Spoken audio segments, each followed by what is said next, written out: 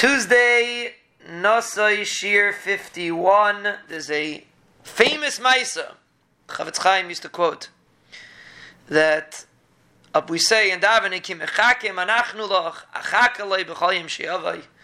we say that we're waiting for the Rebbeinu Shalom, we're waiting for Mashiach. So the Chavetz Chaim would say over a story with the Beis Halevi. And the people of Brisk wanted to make him the Rav in their city. And they sent a shlichus to Varsha, where he lived, to give him a ksav rabbanos, to ask him that he should accept the position. And he said no, doesn't want to accept the position. When they came back, they decided to send more chashuva people to ask the Beis Halevi to come. And they said that, and they told the shluchim that if he still doesn't want to come, tell him, you should know that 30,000 Yidden are waiting for you. That was the message. So when he heard that 30,000 people are waiting for him, he said, give me my frak.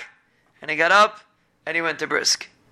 Zogt the Chavetz Chaim, if the Beis Halevi did not want to turn back 30,000 people because they're waiting for him, the Melech HaMashiach for sure would, if he knew if we were waiting for him, he would get his frak or his bekasha and his tremel, whichever one, and he would come. Why doesn't he come? Zayk the Chavetz Chaim, because obviously we're not really waiting for him. And a mela, when a person waits, is mechake, so that, so to speak, is a drive to get Bez Hashem the Geulah4Life to come. Zayk the Chavetz Chaim. The Geulah4Life is dependent on our attitude.